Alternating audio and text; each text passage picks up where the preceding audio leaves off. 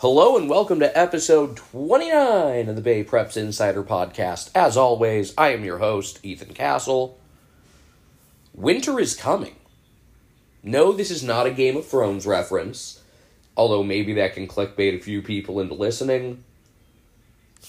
We're fully into winter sports mode, and yet, officially, it's not winter yet. The first day of winter isn't until the 21st. That coincides with the winter solstice, which is the day of the year with the least daylight.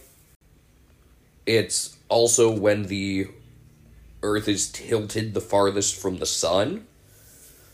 But realistically, if we were to start winter at an appropriate time, like when does it actually feel like winter?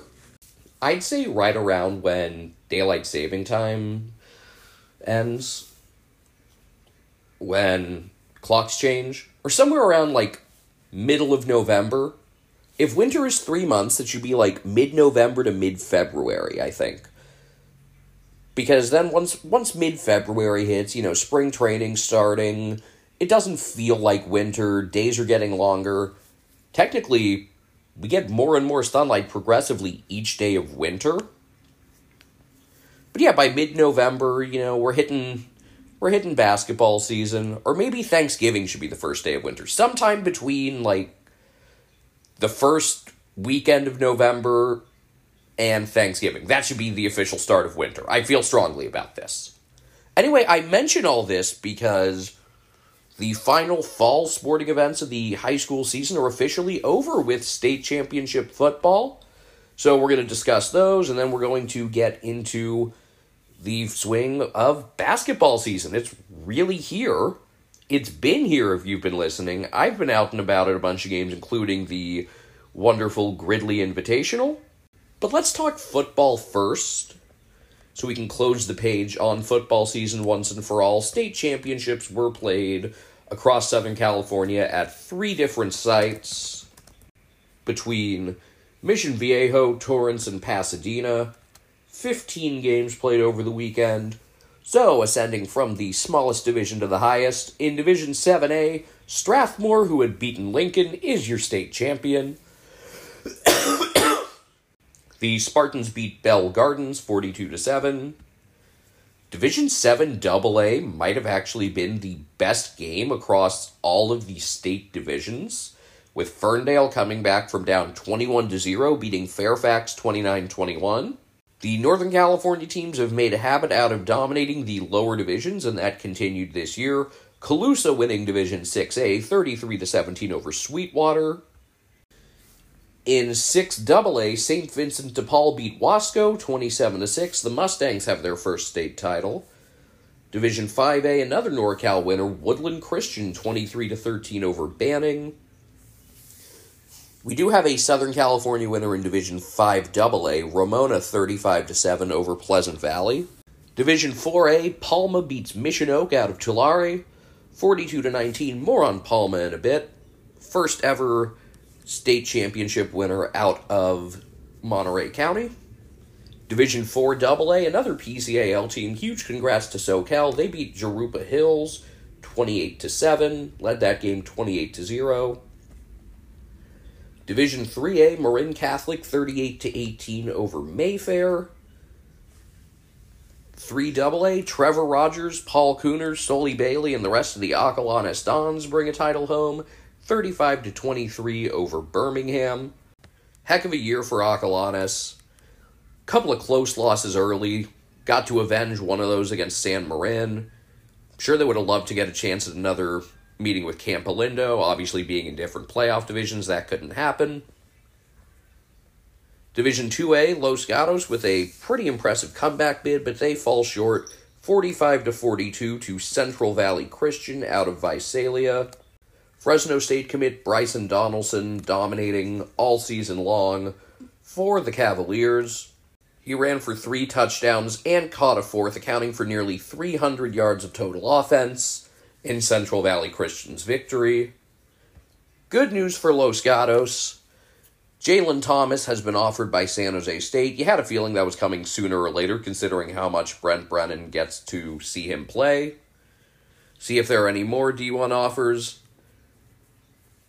But we now know that Jalen Thomas will have an opportunity to play at the FBS level as he deserves. 2AA, one of the better games of the weekend. Lacerna out of Whittier, stopping a late 2-point conversion to beat Grant, 21-19. Division 1A, Folsom beats St. Bonaventure, 20-14. Trailed 14-7 late. Scored, went for two, didn't get it, but had a short field after forcing a punt, and Rider Lions threw the go-ahead touchdown to Jamison Powell. Folsom wins 20-14. Another state title for the Bulldogs, who have had more success in the higher divisions than most of their NorCal counterparts. De La Salle defeated by Mission Viejo, 27-14. De La Salle's offense stalled out in the middle quarters of that game. And in the open division, it was indeed Mater Dei over Serra, 35-0. Serra held to less than 60 yards of total offense. The game did once again finish with a running clock. Couple of long touchdowns for Mater Dei really tilted that one. Could have easily been within that 24-ish, 28-point margin. Remember, I had said it was going to be somewhere between 21 and 28. So, set that right in the middle. Would have been 24.5. So I feel like my prediction was still decent. I don't feel bad about that. But I want to talk about the state championship structure in general. And so we've seen this common trend of the NorCal teams dominating the lower divisions and the SoCal teams dominating the higher divisions, which I believe reflects on the system and just which teams kind of get churned out of it. Some of the lower division teams out of Southern California cannot compare to some of the lower division teams out of Northern California. I mean, looking at the CCS this year, the level of teams that came out of Division 4, that Division 4 championship between Palo Alto and Mountain View, that was a high-level football game. And then Palo Alto got thrown into Division 6 AA. Palma and SoCal in Divisions 4AA and 4A. So there's something that needs to be adjusted. We talk a lot about, the open division game's been a blowout and needs to be fixed. And yes, that needs to be addressed. But so do the lower divisions. Because it seems typically NorCal dominates the lower divisions, and then the Southern California teams out of the top divisions are great because the talent pool down south is ridiculous at the top. So what I've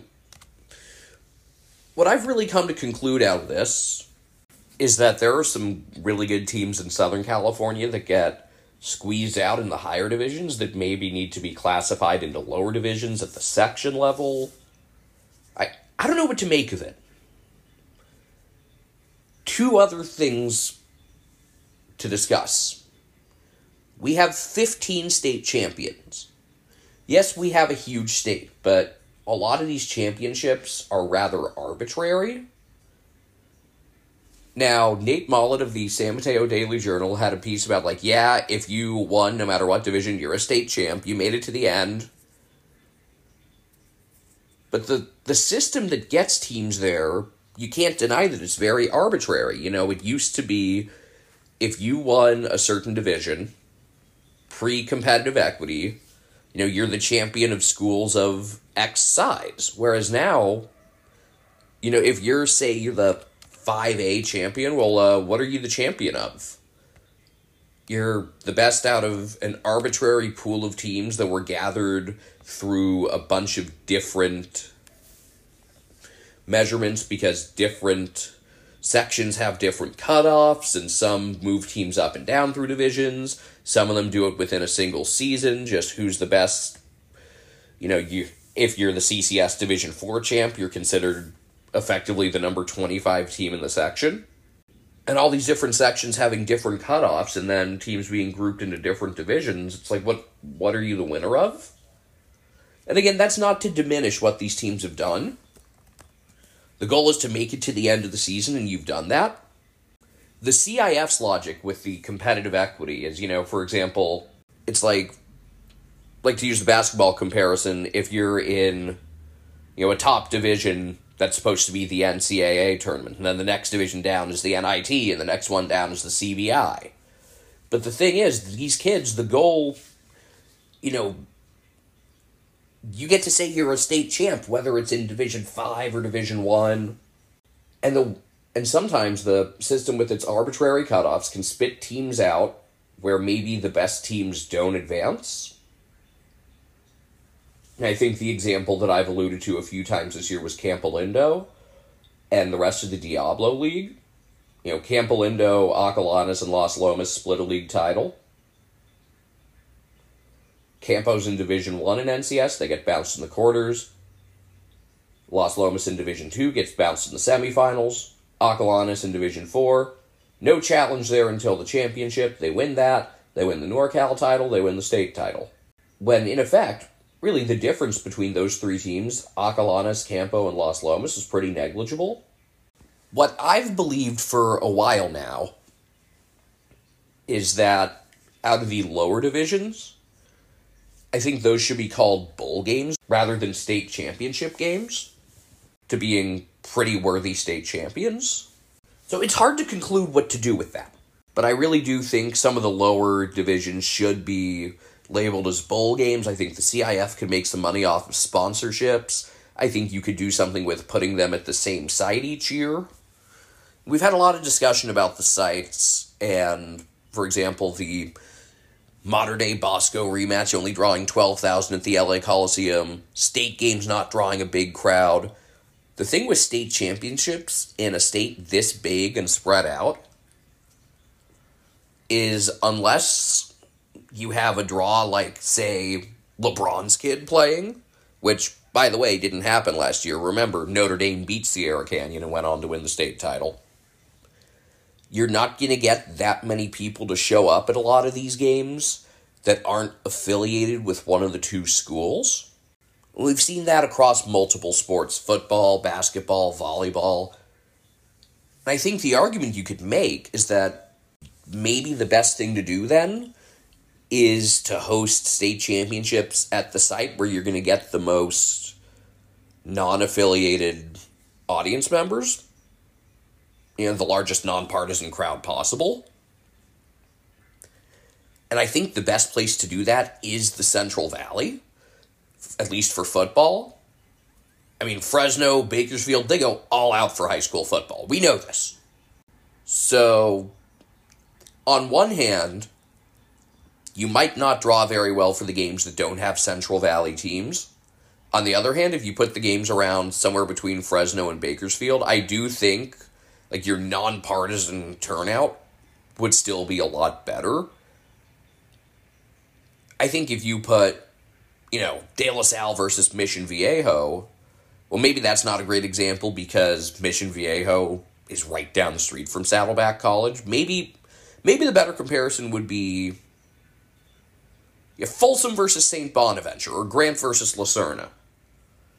I think if you put one of those games in the Central Valley and promoted it properly, I think people would turn out.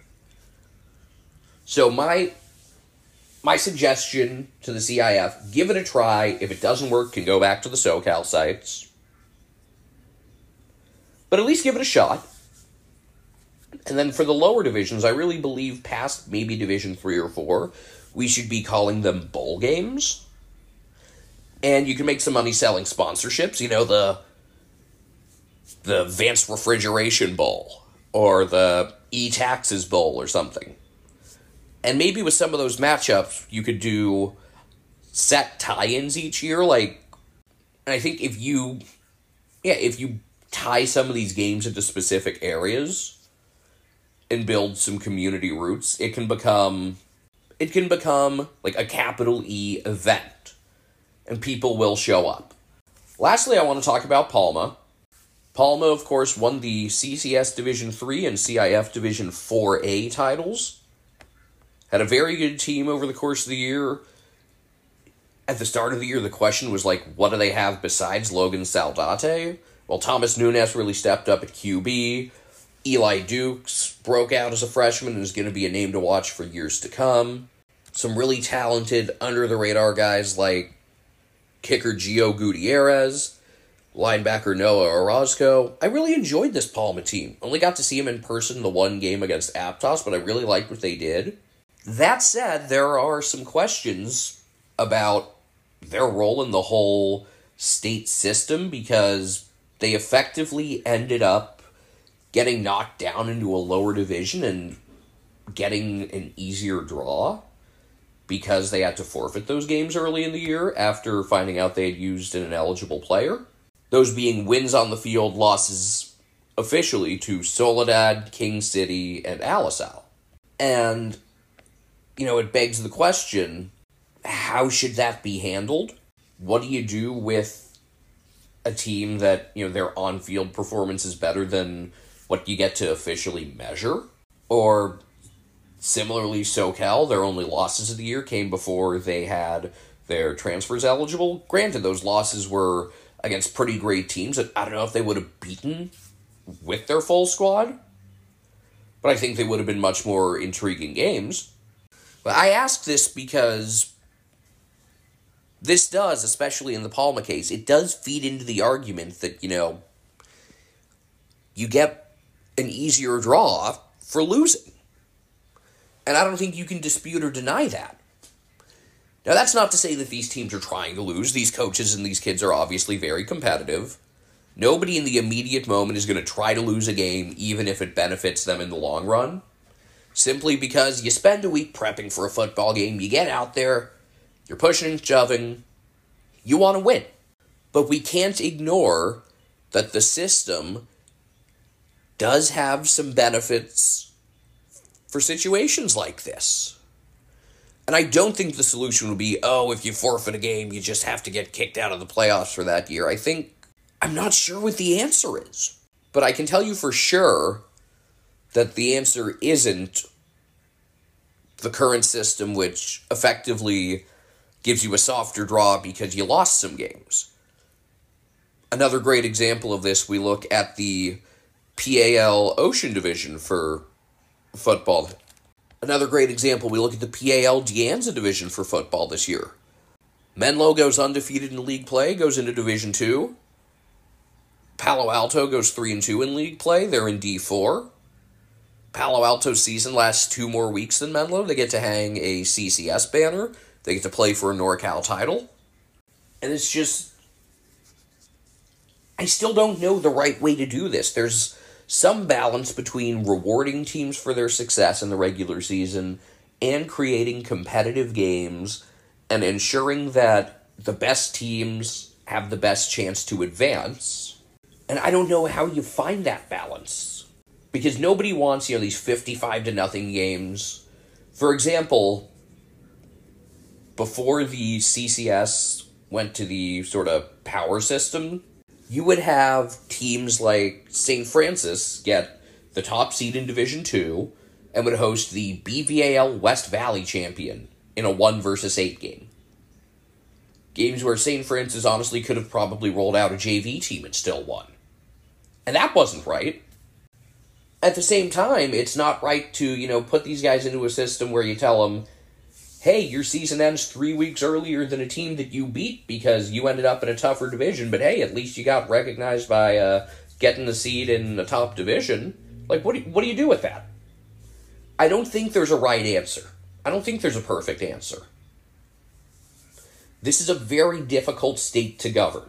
We're dealing with 40 million people, schools that cover all sorts of different sizes, demographics. Not every school with 2,000 kids is the same between income levels and demographics and, in turn, which sports you're going to see kids focus on.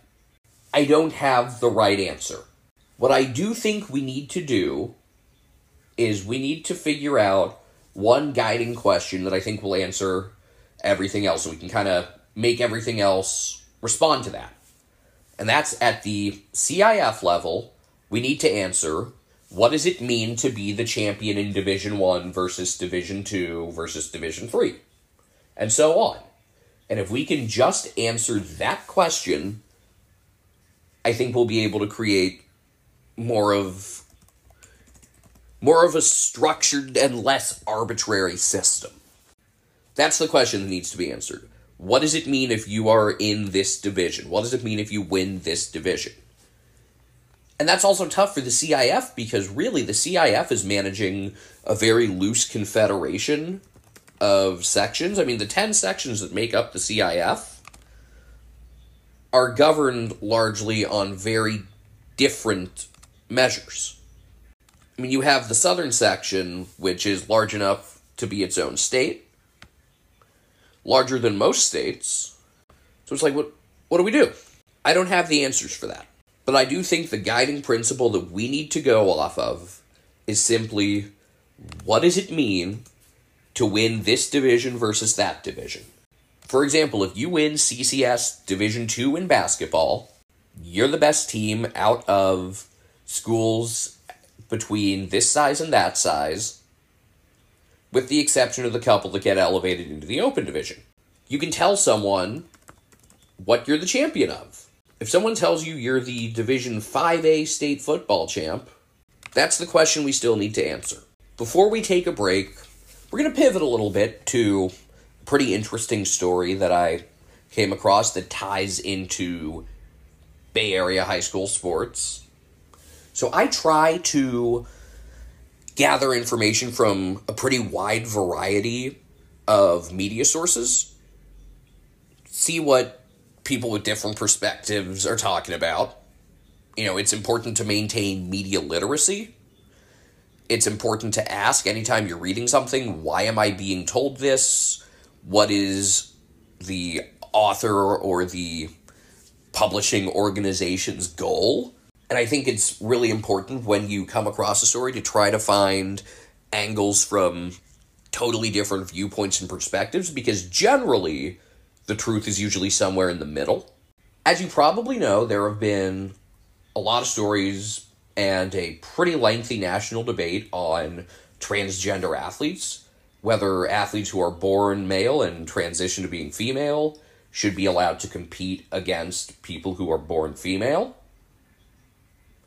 And one of the recent stories about that came out through Redux or Redo, I'm not sure how you pronounce it, and then was also taken by some conservative sites such as the conservative sports site Outkick, the Clay Travis site, as well as Post Millennial, was about a volleyball player suffering a concussion against a transgender player who played for Half Moon Bay.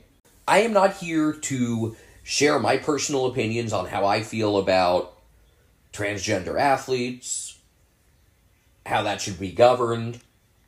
I am not here to tell you what to think. All I am here to tell you is that this story was cited by a few different sites and kind of spread around, was reposted by some of the libs of TikTok type pages, and that basically an opponent got hit in the face with a spike from a Half Moon Bay player and suffered a concussion. And you can do some research to try to figure out players in question or which opponent this happened against, yada yada. I'm not here to do that. I'm not here to tell you how you should feel. I just thought it was interesting that this story about, a pretty relevant national issue kind of hit close to home geographically. And I'm curious to see how it continues to evolve and just want to keep tabs on that and if there are any further updates. Generally, with this sort of thing, I think it just kind of stops at that, and we don't usually get to find out much more. I don't think there's usually further fallout, but perhaps you'll have, more attention on Half Moon Bay volleyball in the next couple of years. I don't know if that'll mean that just more people show up at games, or if there'll be, people holding up protest signs, or what the deal's going to be. There were similar discussions with state track and field competitors. The question I have that wasn't addressed in all of this, the only question I have is, it's not that common that concussions are suffered from getting hit in the face with a volleyball, right? Generally speaking, if you're playing at a level where the ball is getting spiked hard enough to be able to do that sort of damage, the players are usually skilled enough to be able to block it. So, did the player in question just whiff on one? Or is the disparity in skill level and physical capacity that staggering?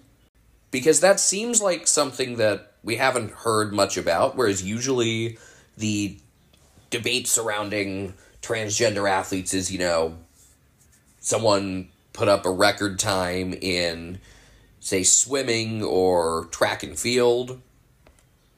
It's not usually happening in volleyball. So this was a bit of a different story, and that's the question I'm left with out of this. So I'll try to keep tabs on that and keep you guys informed without sharing any sort of personal editorializing. Everyone can construct their own opinions, and as we take a quick break here, I'm going to give you guys this quote from a series on YouTube that I like to watch that's always in the end card at the end of the videos. Don't let anyone else think for you. Most people can barely think for themselves. If you enjoy what you're listening to, please be sure to subscribe to the Bay Preps Insider podcast. Be sure to leave a review or rating. Commentary is always appreciated. And be sure to share this show with anyone you think might be interested, whether they are players, coaches, officials, parents, fans, alumni, you name it. So as mentioned, basketball season is very, very much upon us, in full swing. We've had some teams that have been playing games for almost a month now. Pretty much every team at this point, even the ones that had a super late schedule because they were either just scheduling late by design or because they were waiting on football players, for example. Pretty much everyone's played at least 3 or 4 games at this point. And this time of year is part of my favorite because of all the tournaments, the ability to go see so many different teams match up instead of just league games, the ability to go and watch, 4 or more games a day. I really enjoy it. I think it's a lot of fun. And I had my eye on a few different tournaments around the Bay Area over this past week. It has no connection to the former Warriors head coach. Just the same name, so a fun coincidence. But that's all it is a coincidence. But over the past week, there was a lot of action, starting with the always fun Burlingame Lions Club Invitational. I went to the first day of that tournament, which included Hillsdale holding off Stewart Hall after getting up by 20, and Palo Alto scoring a really nice win over Half Moon Bay. The Vikings remain undefeated ahead of Saturday's huge showdown with Menlo Atherton. They are 7-0. Playing through Jarrell Clark and Gavin Haas. Also have some pretty impressive depth in the post. Burlingame once again reaching the championship of that tournament, but has not actually won it since way back in 2011 when I was a sophomore. It was funny because that was one of the few highlights of what ended up being a pretty dysfunctional season.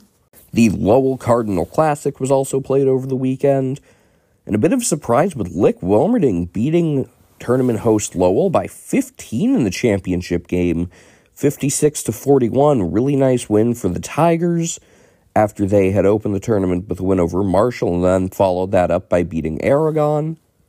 Last few years, Tigers have been down the pecking order within the BCL West. And, early in the season, they've taken care of the teams they're supposed to, but good to see them picking off a pretty big dog, the presumptive favorite in the AAA. That's the sort of win that should help them prepare for what should be a pretty good league from top to bottom. University certainly the favorite there, but a pretty quality league altogether. Speaking of University, after beating Reardon at the Crusader Classic, they were not in a tournament this past week. They did, however, play a pretty significant game this past Saturday, taking on St. Ignatius in what's become known as the No BS Classic.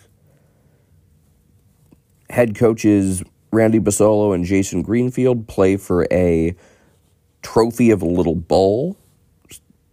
Those two are very close friends. They have a great long-time rivalry.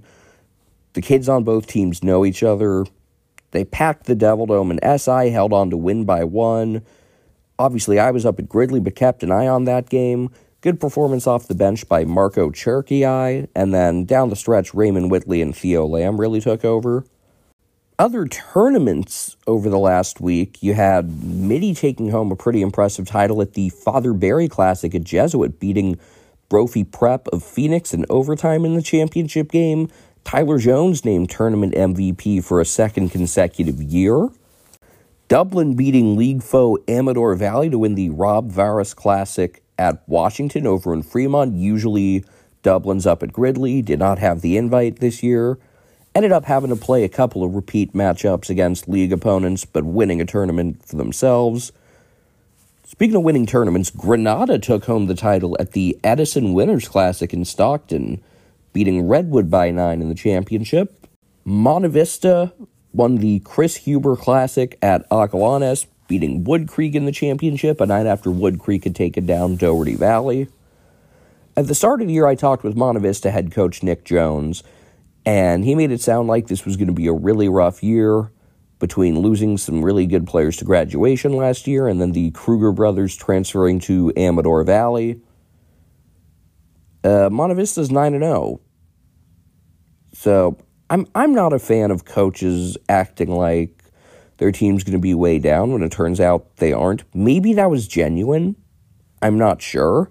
Because, yeah, talent-wise, it's not like Monte Vista has anyone who blows you away. I mean, Daniel Kojikaru is a good player, but they don't have any, like, oh, that guy jumps off the page, that's an obvious D1 player, etc. type of guys. And yet here they are at 9-0 because they've since beaten San Leandro and Bellarmine. There's something to be said about the fact that this Monte Vista team just does not lose at home. It's also worth noting that Nick Jones is one of the most accomplished coaches in Northern California, and if I was listing best coaches in the Bay Area, he would be at least within the first 2 or 3 I mentioned. The argument that was presented to me that I totally agree with is how many coaches have success at a school like Castro Valley and a school like Monte Vista. And I'm sorry if I've brought this up before, but it's worth noting because coaches that succeed at schools that draw from urban populations and coaches that succeed at schools that draw from suburban populations, the overlap between the two is very minimal, and Jones has had success at the highest level at both. Yes, he's had some great players, but he's also had some teams like this that don't necessarily have those guys. And there's no guaranteeing Monte Vista is going to have EBAL success, because that league is loaded. But for this team to be 9-0 is really impressive. De La Salle hosted the Christian Brothers Classic and won that little 4-team event against St. Mary's of Berkeley and Justin Siena. Justin Siena and St. Mary's of Berkeley each posted very close wins over Sacred Heart Cathedral in their other games. St. Francis moved the Joe Schramm Holiday Classic up a few weeks and made it a set schedule 4-team event where they beat Hayward comfortably but lost to the fabulous St. Joseph out of Santa Maria, a team headlined by Tunde Yesufu, who I've said from the first time I saw him, I really believe he's going to be the first person from Benin to make the NBA. It's easy to look at really talented players and say, oh yeah, that guy's going to be a very successful D1 player. There are very, very few that I have ever looked at and said, oh yeah, he's going to the NBA. And Tunde Yesufu is in that very rare category. And I'm especially excited to watch him and his team come MLK Day. St. Joseph is coming to the De La Salle MLK Showcase and taking on Branson, who just finished second at the Gridley Invitational. As I said, I was up there all week. It was tremendous. Went to all 12 games. If you don't know about Gridley or why I was there instead of state football, first off, Gridley is a town of 7,000 between Yuba City and Chico along Highway 99. It is very much a farm town. It is also near the Colusa Wildlife Refuge and a lot of really pretty scenery with migrating birds as well as the Sutter Buttes. And it is a town that really stands out and is known to the Bay Area just because of this tournament. So it started off before there was really a state tournament, Gridley's coach organized a tournament of champions. And then after the state tournament began, there were teams that would opt to go to Gridley instead of the state championship. So the state kind of stepped in and said, hey, you can't do this while we're doing our official championship. So they moved it to the start of the year. And it's really carried on like that ever since, bringing in some of the best teams out of Northern California. Just consider the 3 teams that went 1-2 at this tournament in Clayton Valley, San Ramon Valley, and Clovis North. The basketball is phenomenal. The human connections are amazing. The teams get so much closer together. They stay with host families and build lifelong friendships. And you have such a wide mix of teams. You know, you've got inner city kids, you've got kids from the suburbs, you've got kids from overseas in Reardon's case, thanks to their boarding program. And over the course of 3 days, it really brings all of these teams and all these people close together against the backdrop of some excellent basketball. So without digging into the details of all 12 games, give you a quick rundown of what happened, as well as players to watch that I certainly enjoyed, and other things to note about the tournament, such as that the hospitality room is phenomenal. All the food you can imagine supplied by local families and restaurants. There's also a soft serve machine.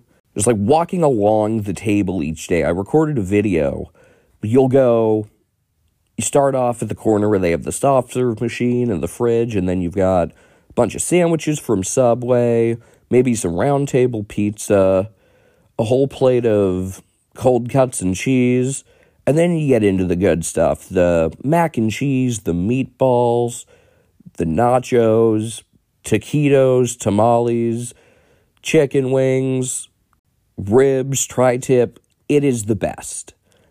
And it's also just a place to meet people. You know, you meet the coaches, you meet the host families, you meet the tournament organizers. Huge shout out to everyone who puts this on every year. There are a lot of good tournaments, but very few that are this well run, and almost none that also have this level of connection with the host family factor. Most years, the host Bulldogs get crushed in every game, and while the final scores were lopsided in all 3 of their games this year, this team's not bad. If you took the way they played against Salesian and applied that against more pedestrian teams, they're going to do a good job. Within Northern Section D4, I would be surprised if they are not at minimum in the top 4. I don't know the whole lay of the land up there.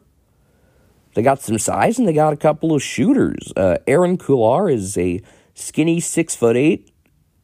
He is committed to UC Merced, and I get the feeling there are going to be schools that are going to be begging for him to transfer after a couple of years where he really gets to develop his instincts more, playing around collegiate teammates, and as he gets to bulk up in the weight room. San Ramon Valley did not have the most successful week, losing to Reardon and Clayton Valley before playing Gridley. They were responsible for the highlight of the tournament, Elliot Conley absolutely posterizing a Gridley player who, to his credit, got right up, jumped to his feet without using his hands, took it like a champ. You don't want to get dunked on, but he put on a clinic in how to conduct yourself when you get dunked on. SRV definitely misses 6'7" forward Will Ambidge, who played in the first game sparingly, has been playing in games off and on after coming back from injuries, but then did not play in the final 2 games. Not sure what his status is going to be moving forward. But they certainly miss an element that he provides, sort of a dynamic aspect, and the ability to score from anywhere on the floor and create a mismatch. Well, they certainly have no shortage of good players. Seamus Dealey made the all-tournament team, and in fact, the tournament director had said Dealey was one of his favorite players of the whole weekend.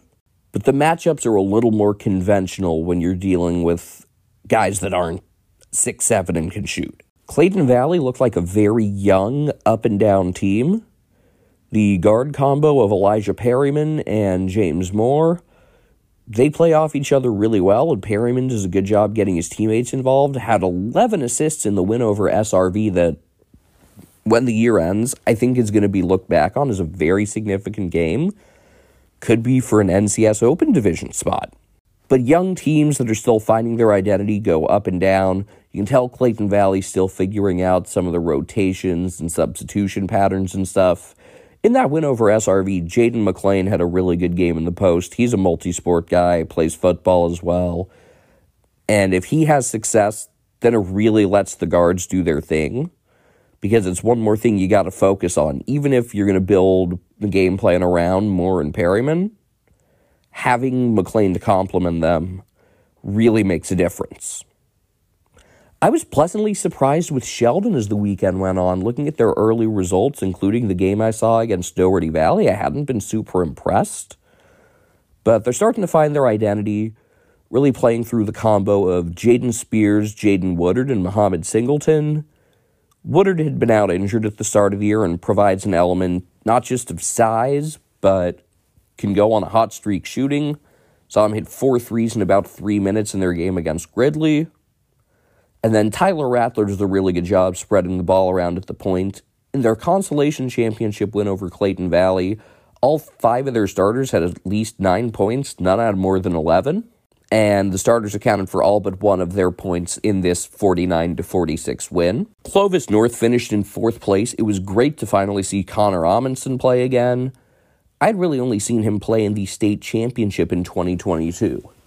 So a quick refresher on Clovis North and on Amundsen for those of you who aren't really familiar. In 2022, Clovis North went on a terrific run to the NorCal D1 title, beating a bunch of teams I really liked. That super fun Miramani senior class with Tyler Dudo, Caden Bresnikar, James Fry. They beat them. They won at Folsom. A couple nights after that, they beat Sacred Heart Prep and Aiden Bracha in front of a crowd with kids all dressed up for the winter formal. Bizarre scene there. And then they beat SI to win the NorCal title before finally bowing out in the state championship game. I've said many times under the equity structure that Division 1 is the hardest for a NorCal team to win, not the Open Division. Because you're looking at, like, the number 6 or 7 team in Northern California against the number 6 or 7 team in Southern California. Anyway, even in that game, a loss to a loaded Damien side really liked Amundsen, and then he tore both labrums, I believe. Missed his entire junior year. Comes back as a senior. Wins the scoring title at Gridley, which is a pretty impressive honor. He had about 25 a game up there, a little more than that. Can score from anywhere. Super tough, hits really difficult shots. Plays like a coach's kid, takes a ton of charges. Knows when to try difficult shots, isn't just throwing them up for the sake of showing off that he can make them. And then his younger brother, McKay, now a sophomore, is a knockdown shooter. Clovis North doesn't really have like a true post. They really play all guards with a couple of guys that can step up and defend bigger guys. But if you were to find a weakness or shortcoming on this team, that is the one. They blew out Sheldon, then got blown out by Salesian and lost a good game against Reardon, who finished in 3rd. The scary thing about this Reardon team is how much improving they can do and how high the ceiling is. No team brings out more emotions than Reardon. Just looking at, the NorCal Preps comments and grown men at each other's throats for reasons I can't quite understand. Anyway, they beat SRV, lost to Branson, and then won the 3rd place game against Clovis North. Reardon still waiting on a few transfers, as well as a couple of injured players. They were without Nathan Shamala and sophomore Jason Davis to injuries. And then when January begins, they will have 6'10 Nessa Menike, as well as George Kursich and Ryder Bush. Kursich and Menike should probably step into the starting lineup right away. And they're going to still be dealing with, the issue of how do you distribute the ball? A lot of talent going around, not enough shots for everyone. There's one ball to go around. I think they're starting to figure out that distribution and identity. In the third place game, they got Jasir Rencher and Pinole Valley transfer Jordy McKenzie much more involved offensively. McKenzie won the three-point contest at the tournament and is just a lethal catch-and-shoot threat. He is committed to Eastern Washington. First time really watching Zion Sensley since his freshman year, since I don't pay attention to Prolific Prep or other schools that aren't part of state governing bodies or so-called national prep programs. Sensley's ceiling is outrageous. 6'8", skinny, super athletic, the ability to score from anywhere. And what's really terrifying is he's still getting acquainted with team basketball. I think at a place like Prolific, you get a lot of individual skill development, but don't really learn how to play in a team setting. And there's just things with spacing on the floor and his role defensively and rebounding that he's still learning. And it'll be terrifying if he really masters that. And then if you combine that with the core of Andrew Hillman and Jasir Rencher, I mean, I'll take that tandem over just about anybody, especially on defense. I could go on for hours about Andrew Hillman. I've asked many times, what kind of freshman leads a team in rebounds, steals, blocks, and charges drawn? He is now a sophomore. There are a lot of really good 2026 players in the Bay Area. He is my first pick. This is not hard. And then it was really nice seeing John Tofey Jr. play for the first time. He had come over from Sheldon. His dad is now on the coaching staff. His dad, a Reardon legend in his own right. John plays like a coach's kid, 6'6", with length on the wing, draws charges, moves the ball well. Head coach Joey Curtin said he makes winning plays. And you can see that very quickly. Branson finished in second place and then went on to blow out Redwood on Tuesday night. I was at that game. Branson's had some really good teams. This team is the best they've had, I really believe. I don't know how you could compare to some of those teams that had success at the D5 levels in the pre-competitive equity days, but they basically start 3 point guards between Jace Butler, Samitri Carr, and Joaquin Aguilon. Their whole team is super strong and physical. They can drive on anyone. They can defend anybody one-on-one. They hit the boards really well.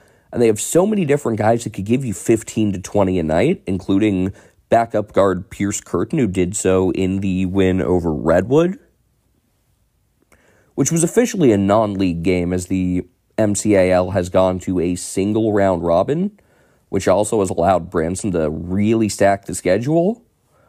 They're going to the Tarkanian Classic.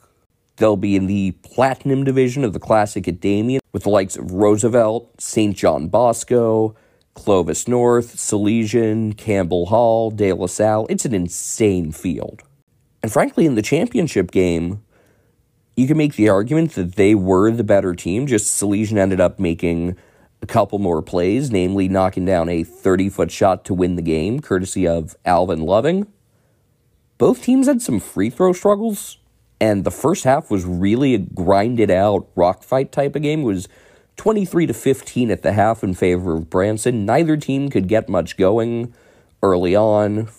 Nobody shooting well from outside. Both teams defending well in transition, and both teams super tough to drive on. They have great defenses, so for a half, the talent really canceled itself out, and then the game picked up and got really good. Salesian started pushing the pace, played from behind almost the entire way, never led until the final 2 minutes of regulation, ended up winning 63-60 in overtime. These are two of your best three in the Bay Area, along with De La Salle right now. And then a bunch of WCAL teams are in that next cut. Mitty and Reardon certainly could make that jump to this level. They certainly have the talent to, but both are figuring out depth. Both are figuring out rotations. Reardon still got to get the cohesion together, considering that this is still a newly assembled team in a lot of ways, with the transfers and constant flow of moving parts. Salesian and Branson have the advantage of having played together for quite a while. And Salesian is a really fun mix of super talented sophomores like Carlton Perilliat and Elias Obenya, and a great senior class led by Aaron Clater, and then Loving fits in as a junior, Other really talented seniors include Amani Johnson, who played great defense on Butler in the championship game, DeAndre Petit, who plays like a coach's son. His dad used to coach at Skyline. Petit really stepped up in the championship game. He and Loving both made the all-tournament team. Even in defeat, Butler was the tournament MVP, and deservedly so. He is the first tournament MVP to not come from the champion since DeMarcus Nelson in 2002. He was playing at Vallejo. He then moved up to the Sacramento area, transferred to Sheldon, and went on to play for Duke. So Butler is in pretty special company. Anyway, it was a phenomenal weekend. These next couple of weeks, we don't have as much in the way of tournaments, but have some good games still. The tournaments you do have, like I said, the Don Nelson Classic at Dublin, the Riley Christensen Classic at Clayton Valley, the Brett Callan Memorial at Casa Grande, and it's just a big week for Sacred Heart Prep. The Gators playing 4 WCAL teams in 5 nights, a 7-point loss to St. Ignatius on Tuesday, last night, Thursday night, an 8-point loss to Sarah in what really felt like a WCAL game with the intensity, the physicality, the home team getting a few questionable calls, as happens in the WCAL. Alex Neighbor scored a game-high 18 for Sarah, and Sarah just did a great job protecting the rim and making life tough for SHP in the fourth quarter. I think this is going to be a really successful Sarah team. Obviously, you have high-end D1 talent in Ryan Pettis, who's going to be playing at Fordham next year, but it's not just him. He has good chemistry with Neighbor. Andrew McDowell can kind of play anywhere. Alton Robinald is like your perfect Sarah player. 6'5", can shoot from the outside, can play the inside as well. Super athletic, really improving defensively. And I think they'll be right in the mix. Mitty and Reardon will be considered the favorites in the WCAL, but I think they'll be not that far off. Close enough to the point that it wouldn't surprise me if they won the league or the CCS Open division. Kind of in that same category as SI there. And for SHP to hang around in this game says a lot. I mean, in the last couple of years, they've graduated some serious talent. Aiden Bracha, Harrison Carrington, Sam Norris, Kevin Carney, and they just keep coming at you. The balance at the guard position between Drew Wagner, J.P. Kerrigan, and T.J. O'Brien is something. I think they're starting to kind of settle into more specific roles with Wagner as a passer and O'Brien as a main scorer, but any of those three could give you 20 on any given night. And this is a team that's missing likely starting center in Matthew Norris, Sam's younger brother. He's out injured. And was missing Oliver Marson, who provides some important depth in the post for the Sarah game, as he was off at a USA water polo event. Good problem to have. I think we can already confirm that SHP is going to be a CCS Open team, considering their win over Granada, and that they've been right there with the likes of University, SI, and now Sarah.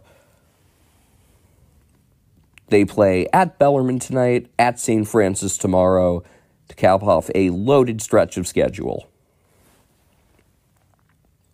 With that, we're just about going to wrap things up, and I'm going to pat myself on the back for actually timing the break in the middle pretty well, to the point where I'm not sure if it's going to be quite at the halfway point, but it's going to be pretty close.